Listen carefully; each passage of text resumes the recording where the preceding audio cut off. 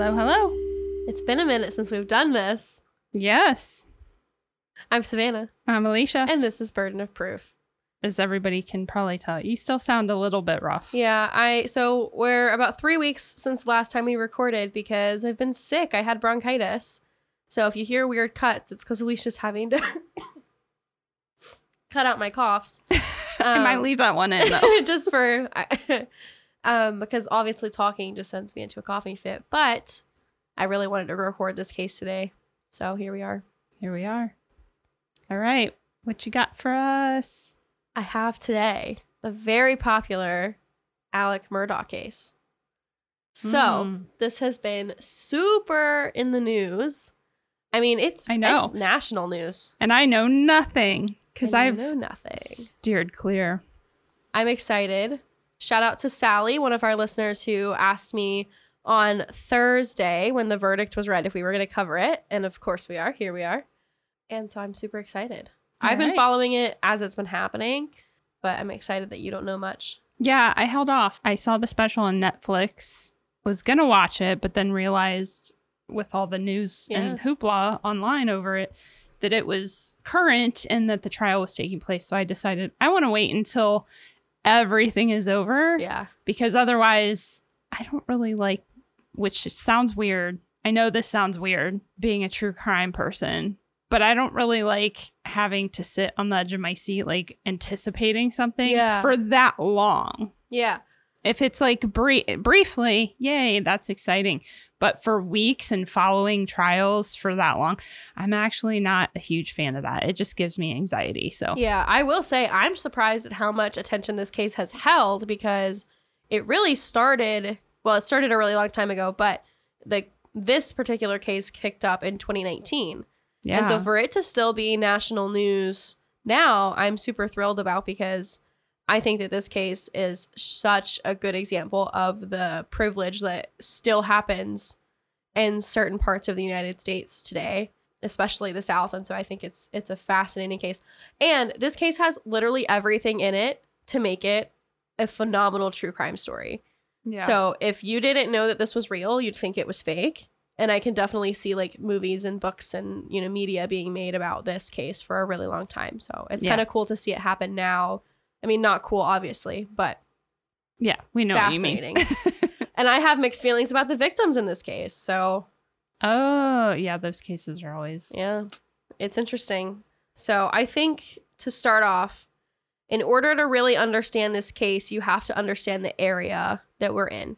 Okay. So this is all happening in what's called the Low Country area of South Carolina. So it's a long stretch of land, but it's not a super big part of South Carolina. Like it's weird because of how much power this family had relative to the size of their reach. It's fascinating to me.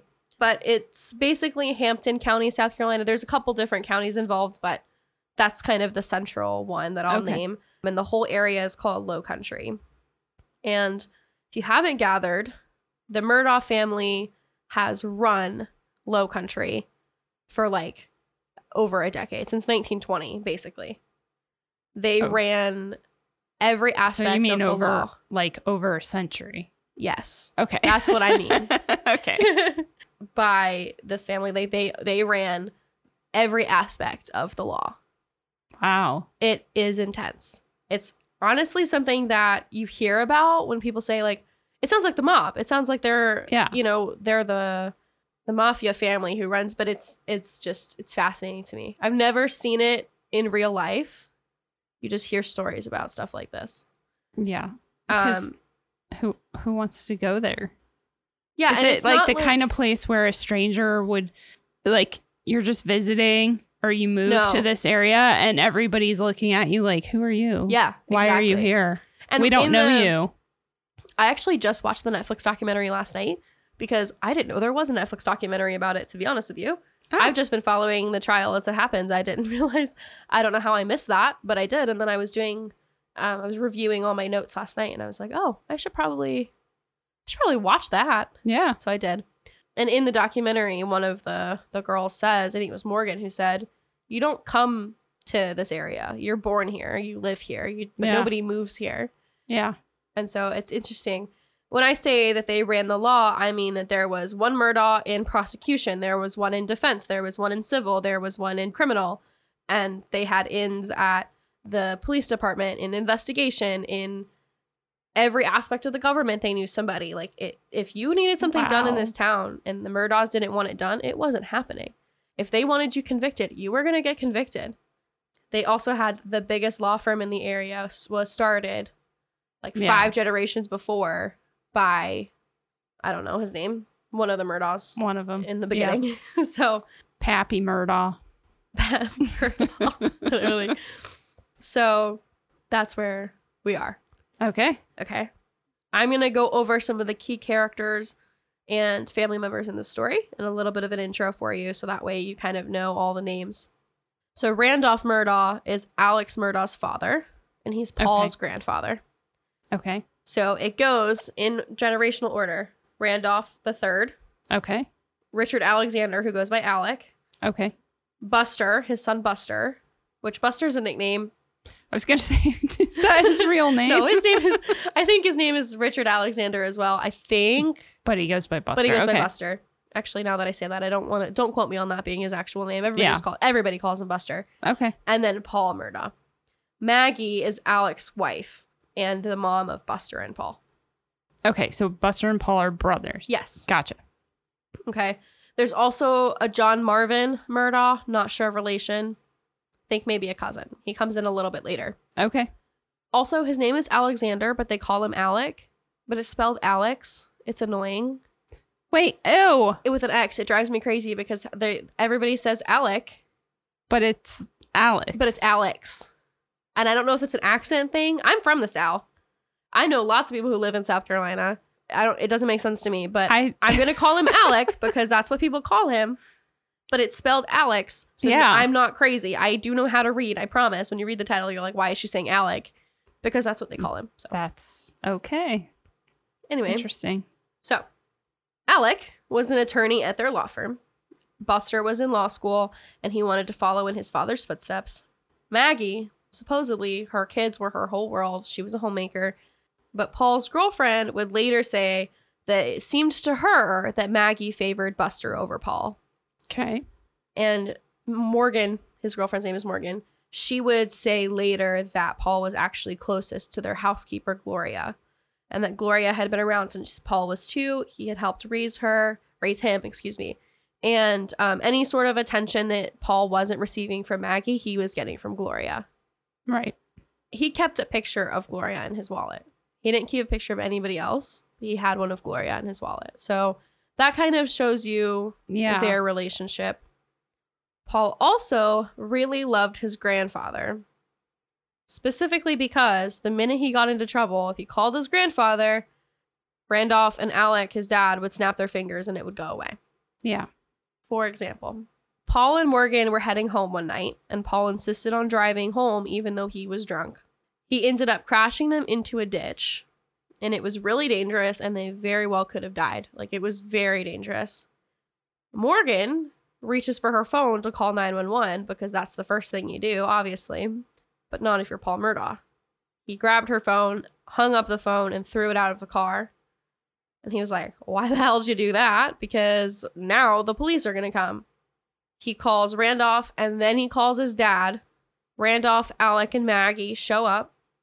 Before they check on Paul and Morgan, they open the back of the truck, take out all of the guns, take out the beer cans, anything that would indicate that he was driving drunk or drinking underage. And then they checked on Morgan and Paul. And they were mad at Morgan for calling the police because they were like, you were going to get him in trouble. Oh my gosh. So that's kind of the picture of the family that I'm going to paint for you. You feel like you have a good grasp of the Murdaughs? Yes. Yes. Okay. So the family had a couple different properties. They have a lot of generational wealth, so they have a few different homes. But the main property that we're going to be talking about is the hunting estate, and they call it Moselle because it's off of Moselle Road. Okay. Moselle was basically a playground for Paul and his group of friends. I mean, this was country boy heaven. It's got fishing, hunting, they can just tear stuff up. They've got dirt bikes. They've got, all the fun stuff that a good country family would love. And so Paul had his cast of friends always hanging around there. Right. So the cast includes Morgan, his girlfriend, her 2 girlfriends that were like her best friends. Her name was Miley, her boyfriend Connor, and then Mallory and her boyfriend Anthony. Okay. Okay. Connor and Anthony are technically cousins. Okay. So they have some family in common. And they were all dating each other, but they had known everybody prior to everybody starting to date. Right. Well, I feel like everybody's been in a friend group like that where everybody's dating each other and it's just weird. I was always friend group adjacent. Yeah. I was never, and I always thought that was weird. Yeah, it happens. Like everybody's just dating each other and then and then you break up and it's just a mess. But that is Paul's group of friends and that's going to be our main. Yeah. Well, it's a small town. Yeah. Sort of a small town. So you kind of have no choice but to date like that when, you know, exactly. The pickings are slim. And so they partied a lot. And what do you do in a small town? You drink. Yep. Right. So Morgan didn't come from a family of drinkers, really. And her family had moved to Hampton. And it was weird because nobody moved there. And that's, I think, why she said it. So her parents never really understood this. But Paul's family drank and they provided alcohol to these young kids all the time. Wow. Yeah. So Paul, though, was a very different person when he started drinking. His friends actually gave him a nickname for when he was drunk. They called him Timmy because they said he was such a different person that he needed a different name. And Anthony, who was at one point Paul's best friend, said that people thought that he was terrifying when he was drunk because he would just look through you. But Anthony justified it by saying he was just trying to understand what you were saying because that's how drunk he was. Or was it? Or was it that he's scary? I don't know. And Morgan's parents always thought that he was drinking to get away from something because they just thought, like, nobody just drinks like that. Yeah. So, interesting. Morgan's best friends, Mallory and Miley, like I said, they didn't like Paul. And we all know how I feel. If your best friends don't like your boyfriend, that's a red flag. Pay attention to that. I think your best friends are some of the best judgment you can have. So, true. So while, yes, the case that we're talking about today covers the murder of Paul and his mom, Maggie, spoiler alert, but in order to get the whole picture of that case, it is important that you have background on his friends and the boating accident. So that's what we're going to talk about now, because the whole reason we're in this situation is because of this boating accident. Okay. So trust me, you'll understand the case fully by the end of this episode.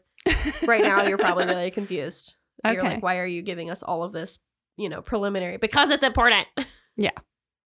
Paul was abusive to Morgan, especially when he drank. Not shocking. No, that's not the first thing that came to mind when you mentioned his drinking. Yes. When he wasn't drunk, he was very emotionally manipulative. He would break up with her and get back together with her regularly. But when he drank, it became physical. So if you want a play-by-play timeline on how they ended up in this boating accident, that is what you should watch the Netflix documentary for. Okay.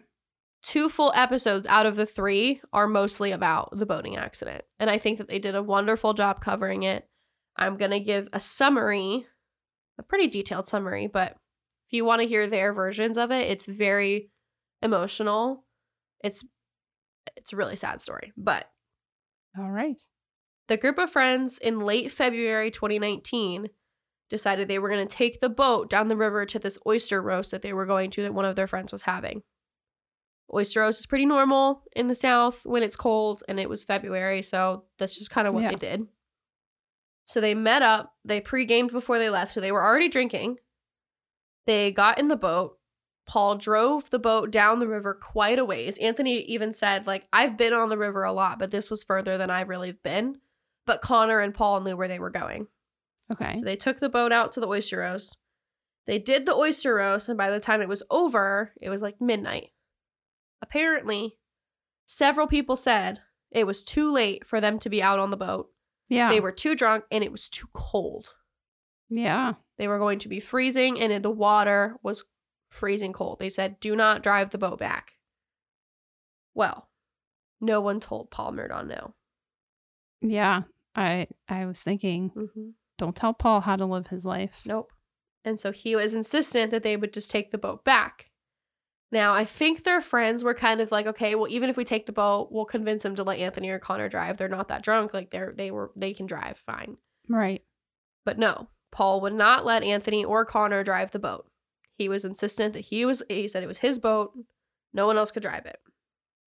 So then Paul got it in his head that he wanted to stop at a bar. So for those of you who don't live near water or haven't been to like a beach and been out on a boat a lot of beach towns will have dock up bars. Mm-hmm. So you can drive your boat, dock it, get out, go to the bar, have a few drinks, presumably not enough to get drunk, or have a DD, and then you go back and you just drive your boat off. It's pretty cool. I've been to a few of them. They're fun. So I'm assuming that's kind of the situation we were looking at here based off of security camera footage. It kind of looks like that's the case. Yeah. So they docked. Paul drank even more. Nobody else wanted to stop. He was the only one who wanted to stop. Yeah. Because they were all like, no, it's freezing. Let's go home. You're drunk. Again, leaving the bar, Paul insisted on driving. Everybody tried to get him to take a car home and leave the boat, but he wouldn't leave the boat. He didn't feel like he could leave it there safely. So they start leaving, and they're going pretty slow at first, but Paul kept walking away from the wheel. So Anthony and Connor would like lean over and make sure they were going straight. Yeah. And then technically at this point, Morgan and Paul were broken up. So they had this on again, off again relationship. This day they were off. Okay. But she starts fighting with him over driving the boat. She starts saying like, don't let Anthony or let Connor drive. Like, don't drive the boat. But this is the first time that their fight really escalated in front of their friends. Because he ended up calling her some really rough names and then he slapped her. Gotcha. So the tensions were really high because this is the first time they're seeing the physical abuse in person. Like, can you just imagine yourself on this boat? Like, you've been around friends when they're fighting with their significant others. It's always awkward. Yeah. And then this whole... Like, what do you do? It's just so what do you do? uncomfortable. Especially when you know he's belligerently drunk. Yeah. What do you do? So basically, because of how awkward it was in the tension, the boat, they started going faster to get home. Yeah. So normally, if you're not somebody who rides on a boat pretty often, when you're going at a little bit above idle speed, you're pretty much parallel to the water. You're floating in the water. But the minute that you kick it into any higher gear, the nose of the boat comes out of the water and it feels a lot more intense inside the boat. Mm-hmm. It can be scary if you're not used to being in it and it's dark and they're drunk. So they were going much faster. Paul was driving very recklessly. And it was so bad that Connor grabbed Miley and he told her that he loved her. And Anthony was holding on to Mallory because they were scared. Yeah. They knew it wasn't safe and they knew that they were heading towards the bridge at Cross Creek. Oh, no. They did hit the bridge. And when they hit it, they were all thrown from the boat. Morgan's hand got pinned between the boat and the bridge. Oh. Connor had hit a fishing pole mount and he had a huge gash and a broken jaw. Miley and Anthony got out of the water. Anthony had a shoulder injury, but all they could freaking think about was the fact that nobody could see Mallory. Yeah.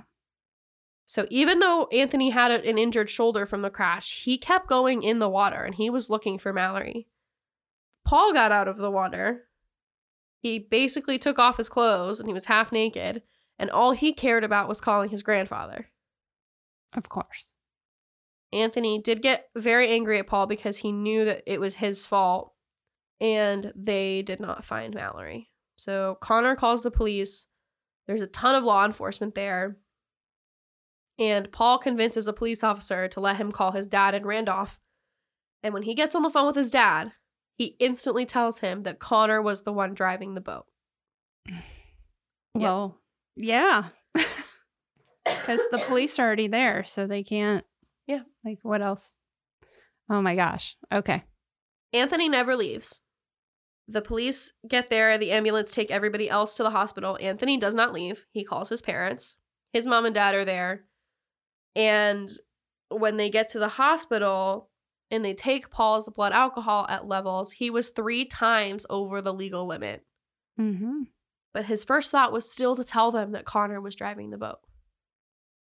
So how deeply is it ingrained in him to cover up any mistakes he makes. Oh, yeah. I mean, that's what happens when you raise your kids to not be held accountable for anything. Yeah. The second they mess up, that's It was their Connor's go-to. fault. Start blaming him. So at the hospital, Morgan's having a procedure done on her hand. Connor and Miley are there being checked out. Connor can't really talk very well. He said his front teeth were behind his back teeth. His top teeth were behind his bottom teeth.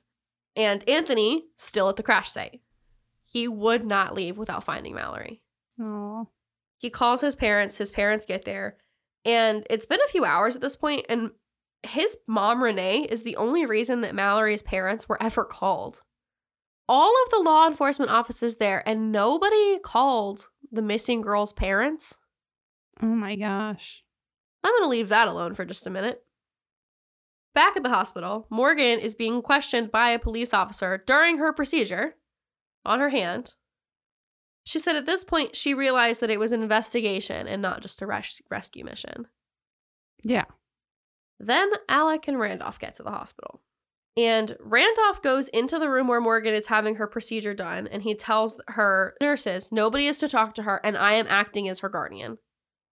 As her guardian, not like her attorney, but her guardian. Well, yeah, he said he was her representation and that he was acting as her guardian. Okay. She promptly tells the nurses, do not let him or Alec or Paul in my room.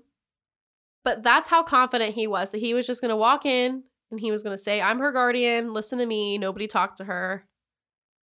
Wow. Yep. They'd been dating like 4 years. So she knew his family pretty well at this point. But she did say at that point, she knew it was done. And she told them not to let them in her room. But Alex and Randolph were very insistent that they see everybody in the hospital. They went into each room as they could, trying to get their story straight. They made sure that nobody spoke to Paul because of how drunk he was. And they made it obvious that they were going to make it seem to everybody like Connor was driving the boat. At one point, he went up to Connor in a wheelchair and whispered in his ear, I'm going to take care of you. Don't worry. We're going to take care of you, Connor. Oh my gosh. Anthony, who was still at the crash site, was telling anybody that asked him or who would listen that Paul was driving. Yeah. Apparently, one of the nurses also pulled Morgan's mom aside and told her, hey, mom to mom, nurse to nurse, because her mom was a nurse too. Mm-hmm. You got to keep her away from that kid because he's a mean drunk and he's hitting her. Yeah. So that's the first time that they really knew of everything that was going on. So another little side story about Randolph that makes me just want to, like, if he wasn't dead already, because he died of like health issues, strangle him. So at some point he was talking to Mallory's mom because they did get called. They did show up. And she was talking and he said, Mallory, who are you talking about? And she was like, Mallory Beach, the girl that is missing that we cannot find. She said, what are we going to do if we can't find her? And he said, oh, we all know how that's going to end up. To her mom. He knew it was her mom. Yeah. Holy crap. So, yeah. Made me nauseous. Ugh. So, 3 days later, 3 days of searching, still no Mallory. Alex sets up a meeting with Connor's parents. He calls Connor's dad, tells him to meet him at the law office. It's after dark. Alex shows him that he's turning off his phone, puts his phone in his truck, takes him inside and says, pick a room, any room. He's like, what are you talking about? Just which one do you want me to go in? He says, I don't want you to feel like you're being set up. I want to make sure that you know we're not listening to you. Like, this is just you and me talking. And Connor's dad was like, I was definitely being set up. Like, yeah. That's not shady. And I didn't even write this in my notes because I wasn't going to talk about it. But in the documentary, he said that Alec was more worried about, he said, I can't think about anything else because I'm worried about how this is going to look for my son. And Connor's dad said, all I can think about is that girl's family and the missing and Mallory. Yeah. He said, I'm not worried about our kids at all. They're alive. Yeah. So basically he knew that Connor was being set up to be blamed. And Connor was worried that they were going to try and kill him to get away with this. He came to his parents, was like, are they going to try and kill me? Because this is ridiculous. Oh my gosh. They were genuinely that scared of the power that this family had. So 5 days later, still no Mallory. They were treating it like a rescue mission still. They were not treating it like a recovery mission. And this is when Renee, Anthony's mom, started to kind of have some weird feelings because they never pinged her Apple Watch. What? Nobody thought, like, okay, she has a phone, she has an Apple Watch. Even though they're in the water, you can still track location, especially on an Apple Watch. At first, yeah. Especially right away. And they had people out there right away. Why didn't anybody think? That's the point of having this technology. Yeah. Nobody pinged her Apple Watch. That's when she was like, it was also really weird that nobody would call her family. Yeah. 7 days after the crash, it's a Sunday. They go to church, and then the whole crew goes to the bridge where the accident happened to go, I'm assuming to go pray. They didn't really say why they were going. And then somebody came around and said that they had found her. She had hit her head in the accident and drowned, and the current had carried her pretty far away. Okay. Anthony had said when he was trying to swim to find her that the current was really strong. He was having trouble just swimming. Yeah. So this is like the most emotional part of the whole documentary. I cried the whole time, not even gonna lie to you. Talking about how Anthony couldn't even go to his bedroom. He slept on the couch and his mom would sleep in the living room with him because he would have nightmares. Mm-hmm. So she'd stay there to be able to wake him up. And then I just kept putting myself in Miley's shoes because her best friend was taken so tragically because of somebody else's choices. Like, they all made it very clear. They would not have been in the boat if you could tell Paul no. Yeah. And they were young. They were only they were in their teenage years. Well, I think this is really important that it's unfortunate, but I think it's super important to tell your kids. I mean, I have one teenager, 2 kids that are about to turn teenagers relatively soon. And while I encourage them not to drink and do stuff, and we are not, my husband is a recovering alcoholic. Like, we don't have alcohol in the house. It's not a normal thing. I also have already started planting those seeds of, if you ever find yourself in a position where you're out at a party with friends, even when you get older and you can go to bars, and you find yourself in a position where you think, my friend's being unreasonable, I don't want to get in a car right now with this person, anything at all, call us. Call us or call somebody else in your life that you know. They should have gotten an Uber or something, but in hindsight's 2020, but they didn't know. No, and I'm not blaming them by any means because that's not what, I didn't think that way at 19, 20, 21 years old. And Paul clearly had this habit. He drank all the time. He drove drunk all the time. Yeah. So most kids don't, but I'm just throwing that out there for any younger listeners. Like, no matter how much trouble you think you're going to get into, if you call your parents or you call somebody, a family member or whatever, it by far is not the same kind of trouble that can potentially happen should you choose to get in that car or, in this case, that boat. Yeah. So it's a really horrible story. I cried a lot. Yeah. Mark Tinsley was the Beach family civil attorney. Mallory Beach, her family, decided they were going to press charges, obviously. Mm-hmm. And he discovered that the reason that Paul had pushed them to take the boat that night instead of just driving was because he knew that there were going to be a ton of traffic stops in the county that night. Somehow he got a tip between his dad's connections that they should not be on the roads tonight because there's going to be cops everywhere. Yeah. So they took the boat. Mark Tinsley had there were a couple times that I really liked the lines of people that they said. And one of my favorite lines was one that Mark Tinsley said. He was talking about how at the crash site, there were 20 plus officers responding to the crime, but nobody thought to question the half-naked, drunk Paul Murdaugh. He said, it's not a question of incompetence because you couldn't have that much incompetence. Mm-hmm. Mark begins to then explain how everybody involved in the investigation was actually really close to the Murdaugh family. So. And even if you didn't know that, it would be obvious that if they're not close with the Murdaugh family, they're scared. They're scared. They're not gonna, that's the Murdaugh kid. Don't just wait. Just wait. Let them. Yeah. Like the cop questioning them at the hospital before Alex and Randolph got there. Mm-hmm. Real close with the Murdaugh family. Very convenient. So we know now that they were trying to sway the story so that Connor was driving.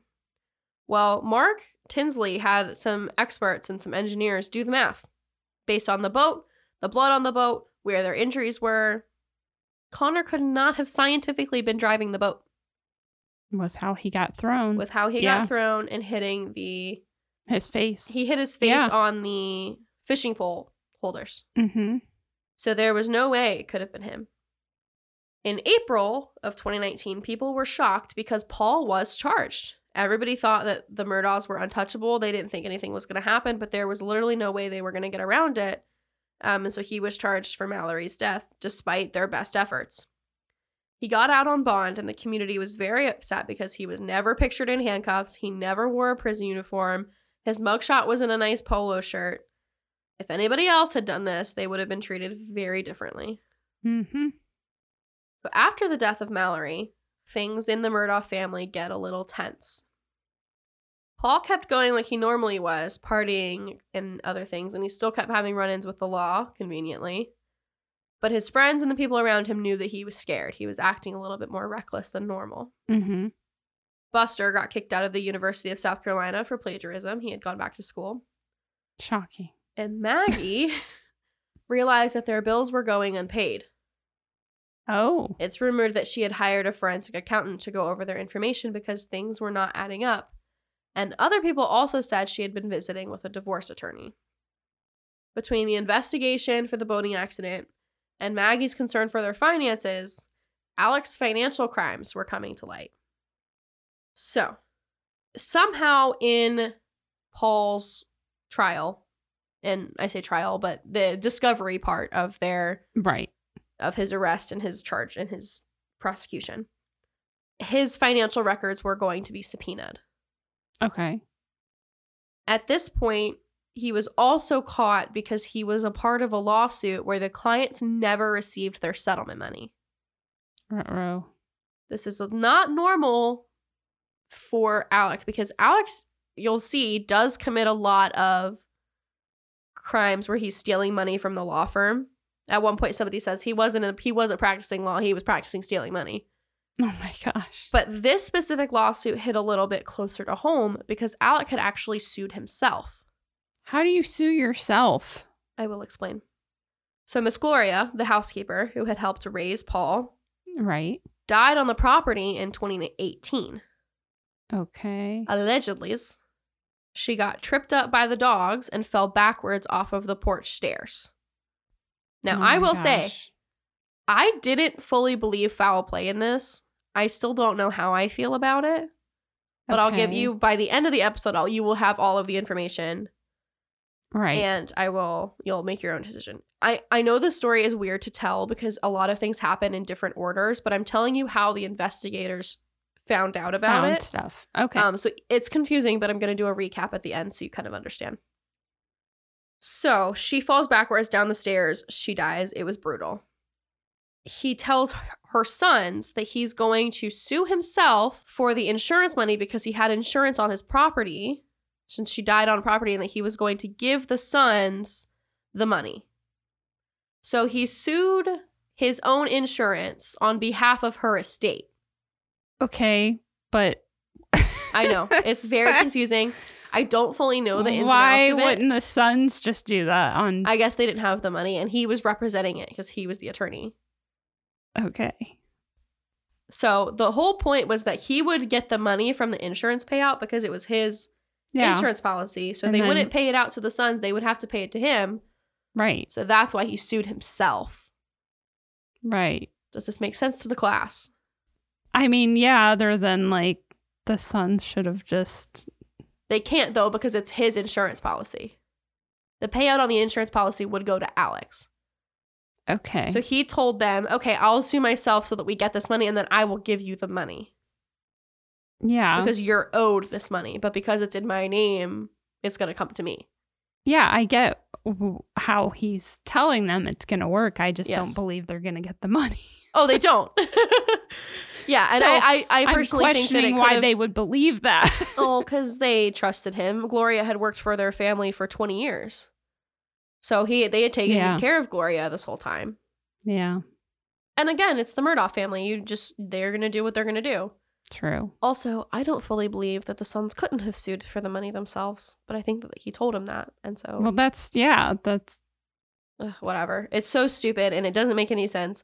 But the payout of the insurance company was over $4 million and the sons never saw a dime.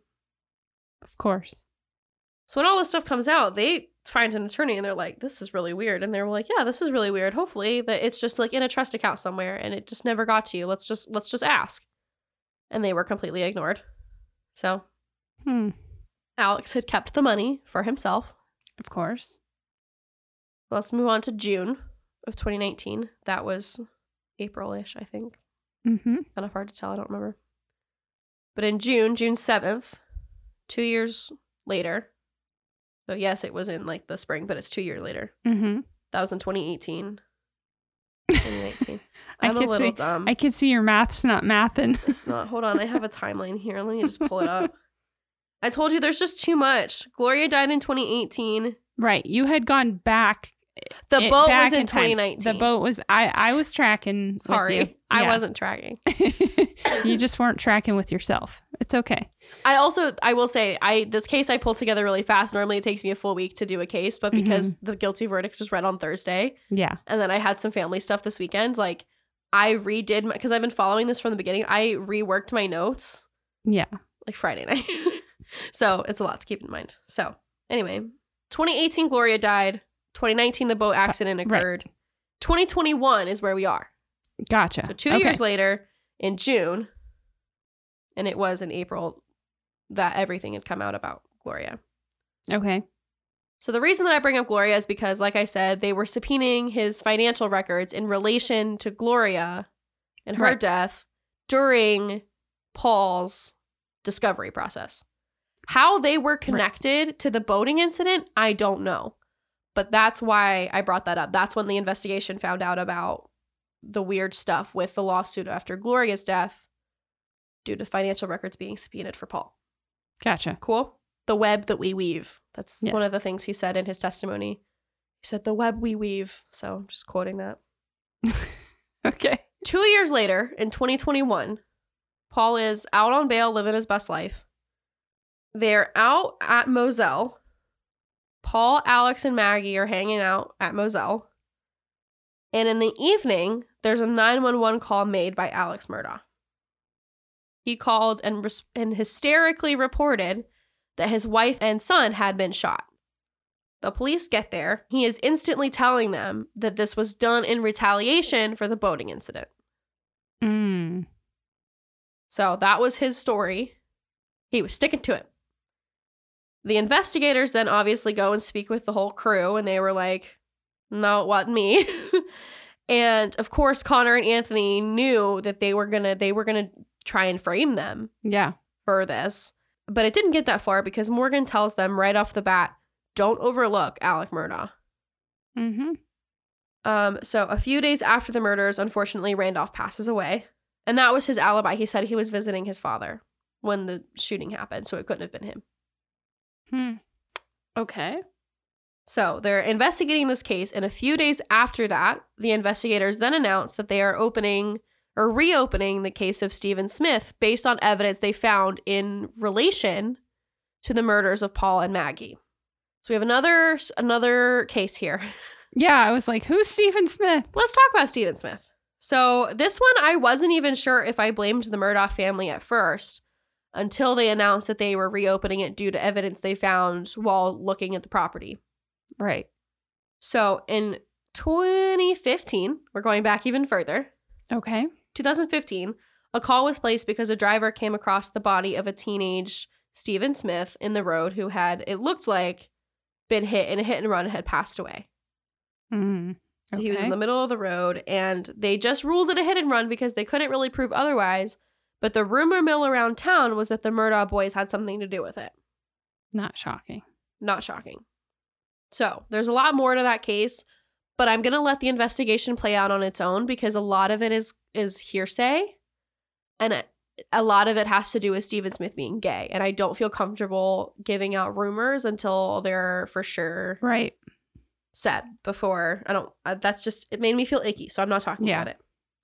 So at this point, I'm going to start reading from a timeline that the New York Times did because it's like you can tell it's very confusing here. So basically, in August of 2021, Duffy Stone, who was the region's like #1 prosecutor for like a while, since like 2006, he was a big gun in that area.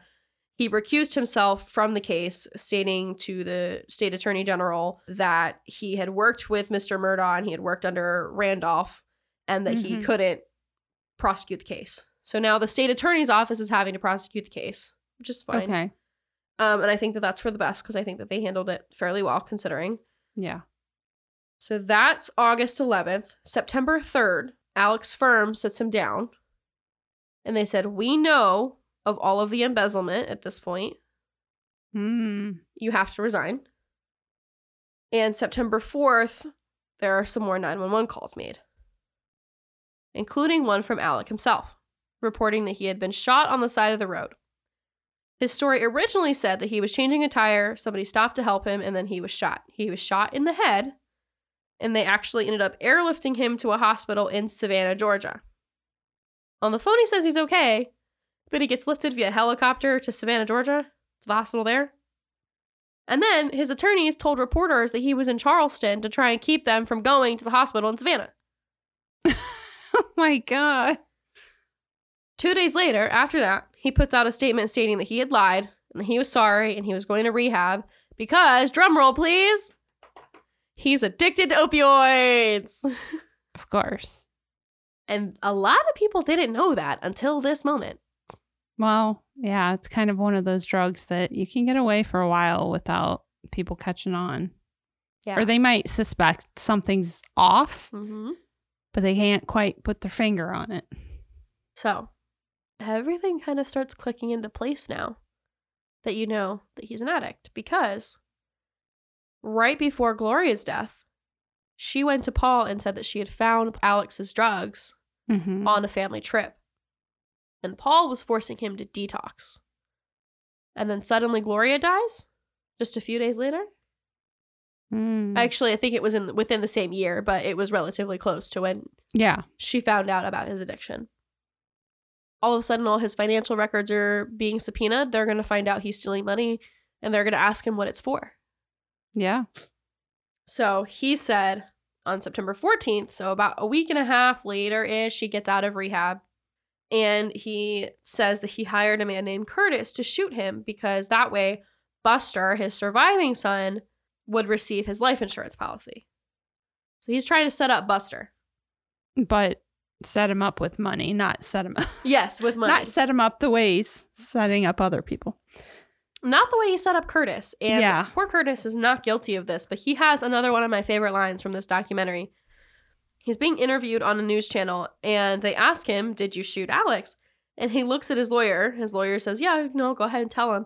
And he said, if I had shot him, he'd be dead. And it was funny. And if you look at his picture, you'd understand he looks like he would say that, for sure. Yeah. So September 15th, the day after that, the investigators and the law enforcement officers announced that they are going to be looking into Gloria's death. And it's since then, they have approved the exhumation of her body because she was never autopsied. Never autopsied, even though it was like accidental and she fell downstairs? And it was listed as natural causes, even though it was a slip and fall.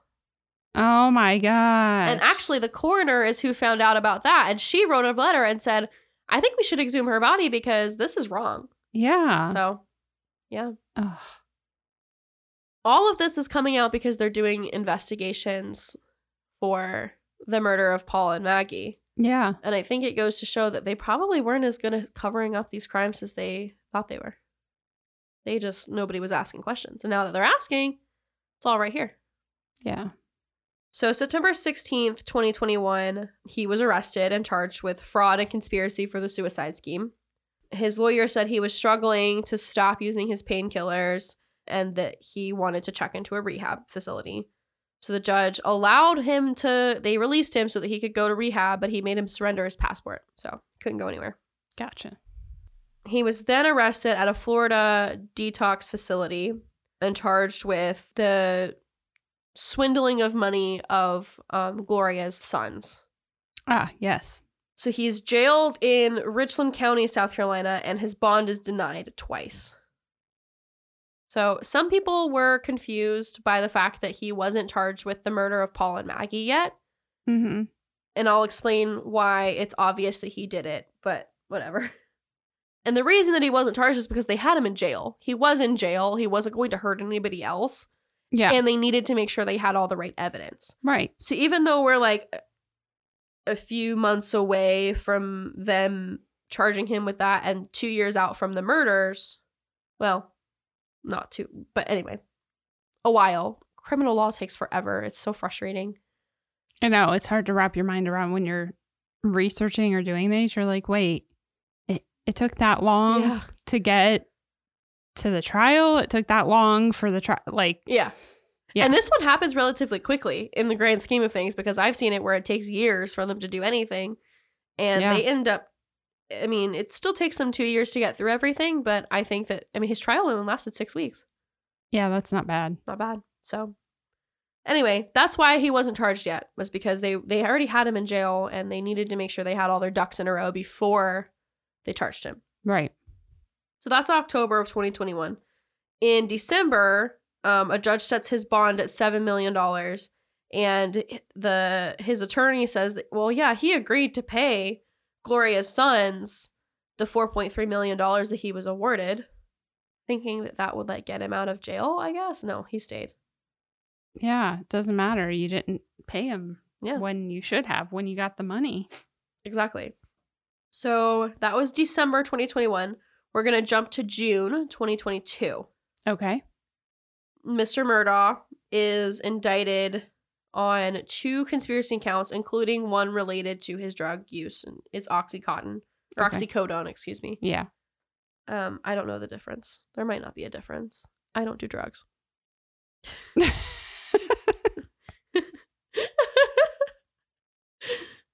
I don't do any drugs. I'm too scared of the law. I love that that's your answer. Not like drugs are bad. Oh. Drugs ruin your life. It's just, I'm too scared of the law. Well, I mean, yeah. Yeah, drugs are bad.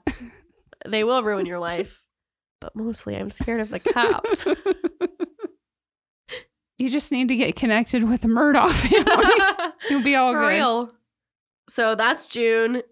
July 2022. He is indicted on 2 counts of murder. And prosecutors say that he shot his wife with a rifle and his son with a shotgun. One of them was shot with an AR-15. So it was bad. Mm.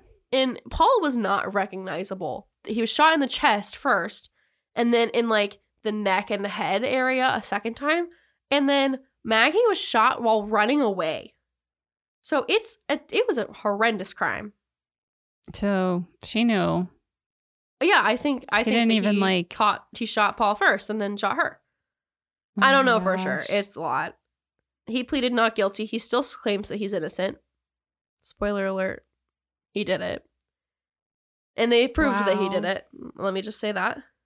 So that's July. December, they indicted him on 9 counts of tax evasion. And the Attorney General's office claims that he has defrauded a range of people for about $8.5 million. And they are piling those charges on, my boy. How many pills can you take? We'll talk about it. Oh my gosh. So, January 23rd, jury selection begins on the homicide charges. And on March 2nd, 2023, Alec is found guilty of murdering his wife and son. Yay. Everybody take a deep breath, because we're going to recap everything that we just talked about, because that was a lot, and even I got confused. Yeah. I mean, I think I followed everything. The only part that got muddled was the timeline, dates. Yeah. But you had explained that you were going based on what they found in the investigation, not necessarily the true timeline of events taking place. So now I'm going to tell you the true timeline so you can kind of really grasp it. Okay. 2015, Stephen Smith is killed. Yes. 2018, Gloria falls down the stairs. Yes. 2019, Mallory dies in the boating accident. Right. 2021, Paul and Maggie are shot. Right. It's a lot of crimes. Yeah. This is a lot. Like, and not to mention stealing money from Gloria's sons, stealing money from his clients regularly at the law firm, drugs, copious amounts of drugs, underage drinking. I'm sure based on the amount of guns in the home and the type of guns in the home, there's something related to that. This is an insane amount of crime. And I might have missed it, but the reason he shot... I have a paragraph about that. Okay. So you're getting to that? Yes. Okay. So some people have trouble understanding the motive. Right. My dad and I were talking about the motive because it's a little confusing because you're like, why did you shoot them? Yeah. The answer is that because of his son's crime that resulted in the death of Mallory Beach, it was going to result in his utter downfall. He was going to be destroyed. His entire family's empire would have imploded because his wife had noticed that they were not rich anymore. She was going to divorce him, and they were subpoenaing his financial records. So if he shot Paul's case would then go away, and then they couldn't subpoena his financial records. I mean, they could if they really wanted to, dude, but it's fine. You're an attorney. You should know that. And if he shot Maggie, she couldn't divorce him and out the fact that he was addicted to opioids and stealing money from his clients. So he's thinking, okay, I'll just kill 2 humans with guns. I was going to say 2 kill birds with 1 stone, but that just didn't seem right. To kill 2 humans with 2 different guns.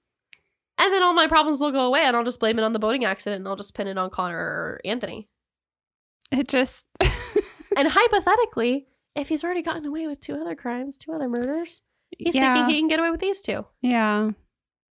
Again, I don't know for sure if they had anything to do with Gloria or Stephen Smith, but I think the Attorney General's office knows for sure, and I think they're going after them for it. Yeah. It's hard to believe that it wouldn't be. Yeah. Connected. So, let's talk a little bit more about the discovery of some of the evidence. Okay. And the proof that he did it. Okay. I didn't tell you that. I just told you that he shot them. Yeah. After the charges were made, law enforcement starts searching the property, and a YouTuber decides he's going to put his drone over the property and look. After he looks through the footage, he clearly captured John Marvin Murdaugh and Buster Murdaugh loading over 8 different guns and a bunch of other things on the property into a truck and leaving. So that's number 1. Number 2, I don't know exactly what kind of fluid, but there was some sort of liquid on Alex's clothing. Okay. At the time of when they found him that places him there when the accident happened. When they were shot. I said accident when they were shot. Okay. Number 2, his whole story comes crumbling down because he said that the reason he couldn't have done it, his alibi was that he was visiting his dad in the hospital and his mom has Alzheimer's, and so he was visiting them. But there's a video of him at the property at the time he said he was at his parents', and there's an audio clip from a video of him talking to Maggie relatively close to the time of the crime. So logistically, he lied. He was Can we all just agree that the reason that the Murdaughs got away with everything they did for so long was because of his father?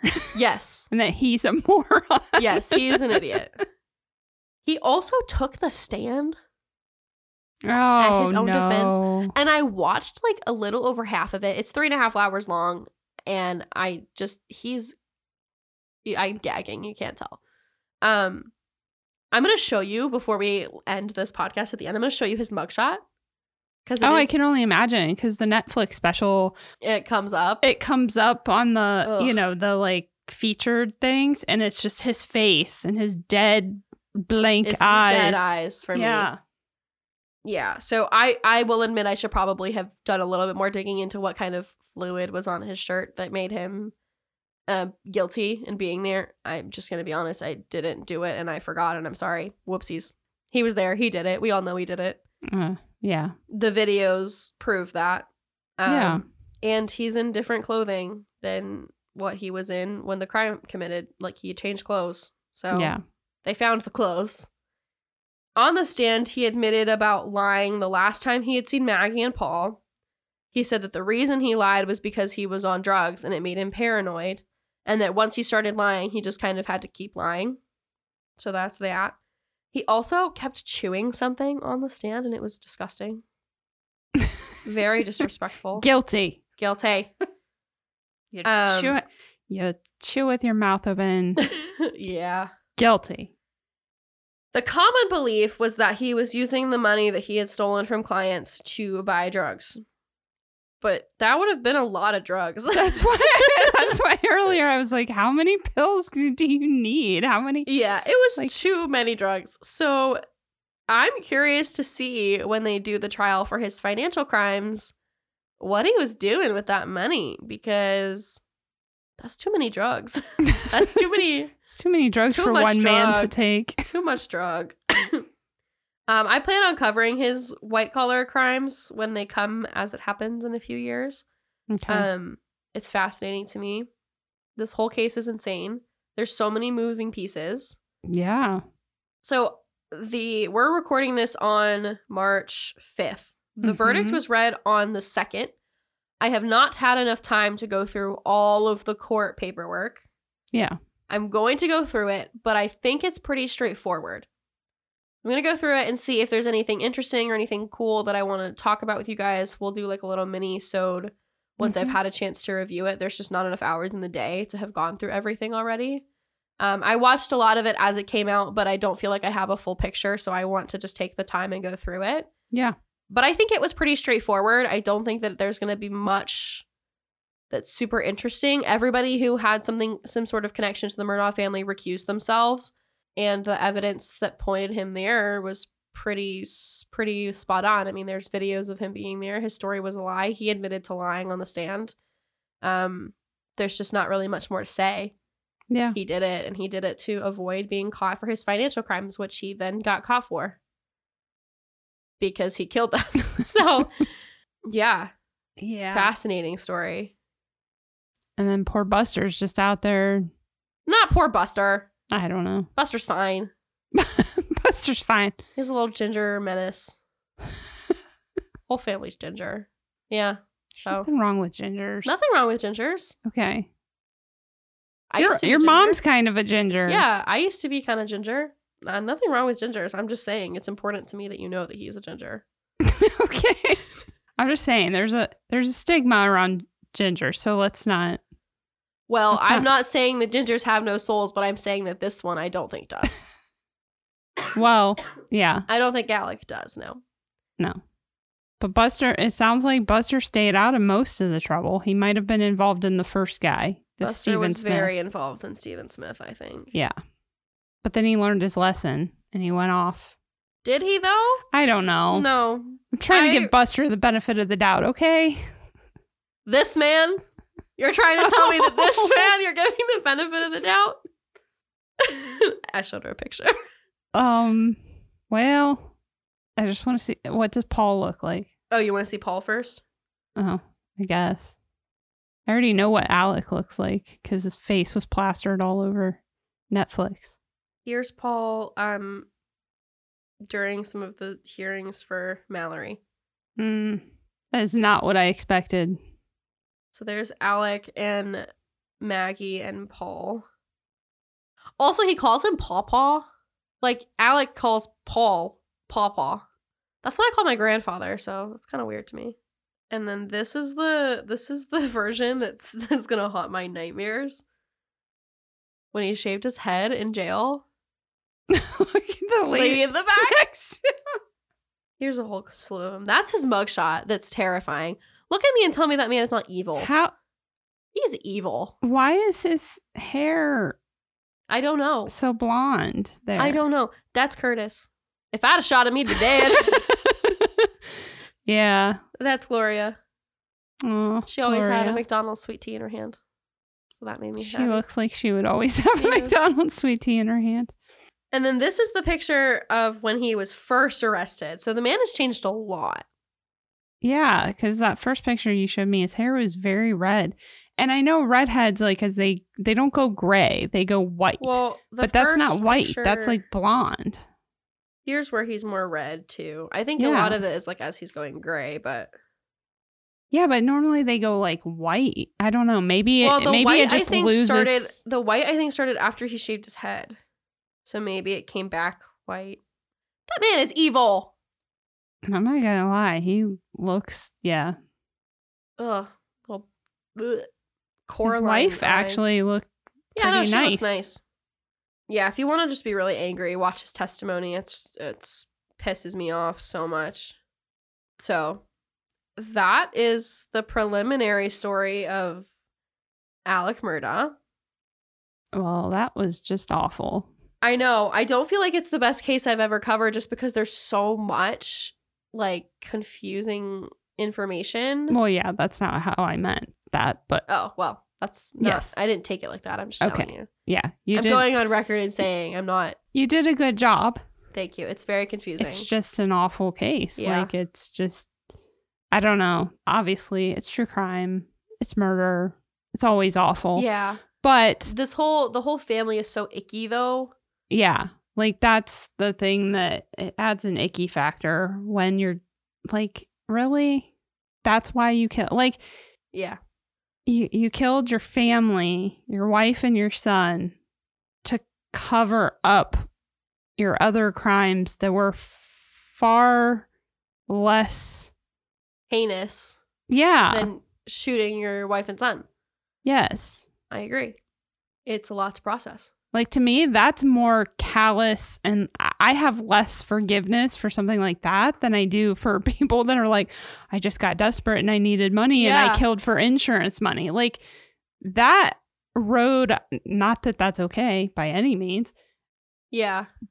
But no, like, I know what you're saying. That makes more sense. I feel like more people could fall into that desperation than the I have screwed up repeatedly, but I'm willing to kill to cover up what I've already done wrong instead of just being accountable.